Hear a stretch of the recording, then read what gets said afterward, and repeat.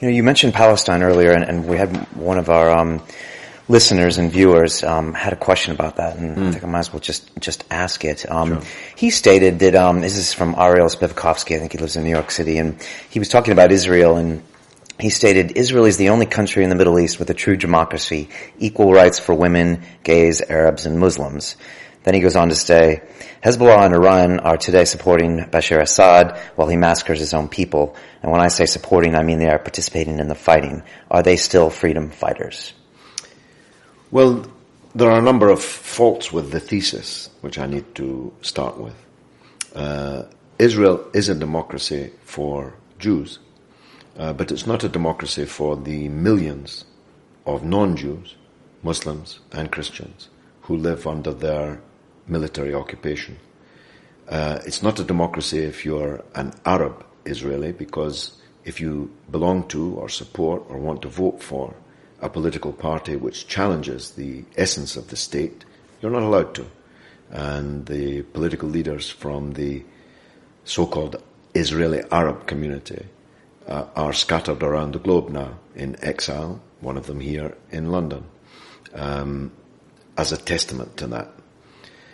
Thirdly, there's nothing very democratic about being the biggest international lawbreaker in the world. Indeed, Israel is in defiance of more United Nations Security Council resolutions than all the other countries in the entire world put together.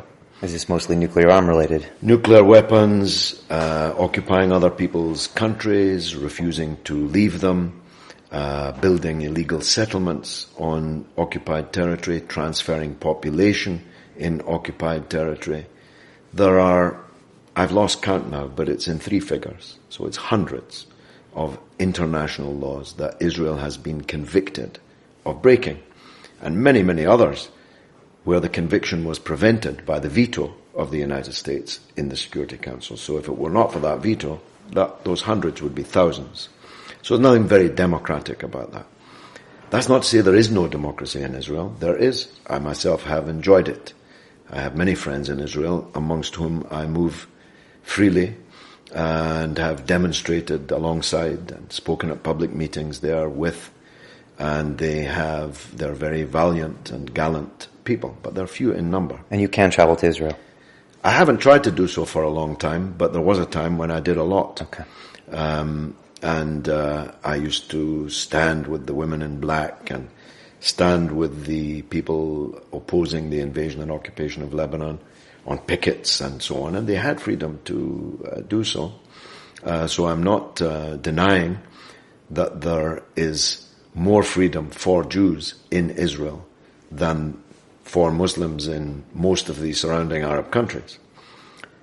Of course, now that the Arab Revolution is bringing democracy, albeit in a halting way, to the Middle East, that boast that your viewer sent in is no longer true. No thanks to Israel, because of course Israel supported the dictatorships of Jordan, of Egypt, until the last moment. That's why the Israeli embassy was the first to be sacked after the victory of the Egyptian revolution, because the Israeli security services in Egypt were very close to and advising on an hourly basis the dictatorship of Hosni Mubarak. Because they wanted stability in the region, and that's what that guaranteed them. They thought so. Okay, but again, it's a mistaken idea that by supporting dictatorship you will have stability. You will for a time, but when the dictator falls, the instability that will follow will be much greater than would have been the case if you'd left the people to decide their own future. Is that what's happening in Syria right now? Yes, the Syrian dictatorship, like all the other Arab dictatorships, has to go.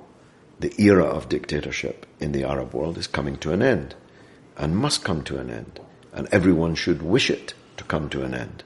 Israel does not wish dictatorship to come to an end, except in Syria, because I thought they were happy with the Assad regime in power because it kept it relatively stable, and they fear the next thing that might happen upon a revolution, because it could be more dangerous for them. They ought to. Okay. They ought to, but they don't. Are they actively promoting that revolution? For sure. They are. The weapons that are crossing the borders of Syria are coming from coming through a nexus in which the United States and Israel are vitally involved with their key allies, Saudi Arabia and Qatar, these famous friends of liberty, the unfreest countries in the world.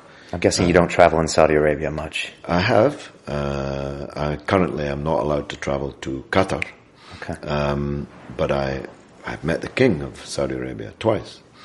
But we ought to know, I think all your viewers know, that Saudi Arabia is the unfreest country in the world. Yet it's America's and Britain's best friend in the Arab world. So I never listen to people who say they're against dictatorship. They're against dictators who don't follow their orders, who don't act in their interests. That's the dictators that they're against. So I'm in favor of the Arab Revolution, was in favor of it long before its current friends were in favor of it, some places but not others. And I believe it will triumph, and democracy will prevail in the Arab countries, and that will be the beginning of the end for Israel as a state as we know it. Not for the people who live there. Wishing the end of a state is not the same thing as wishing the end of a people. Everyone in your country, apart from a few thousand die-hard communists, wished to see the end of the Soviet Union. It did not mean they wished to see the end of the Russian people. They wished to see the end of a political system which had formed itself into a state. And that's what I want to see in relation to Israel.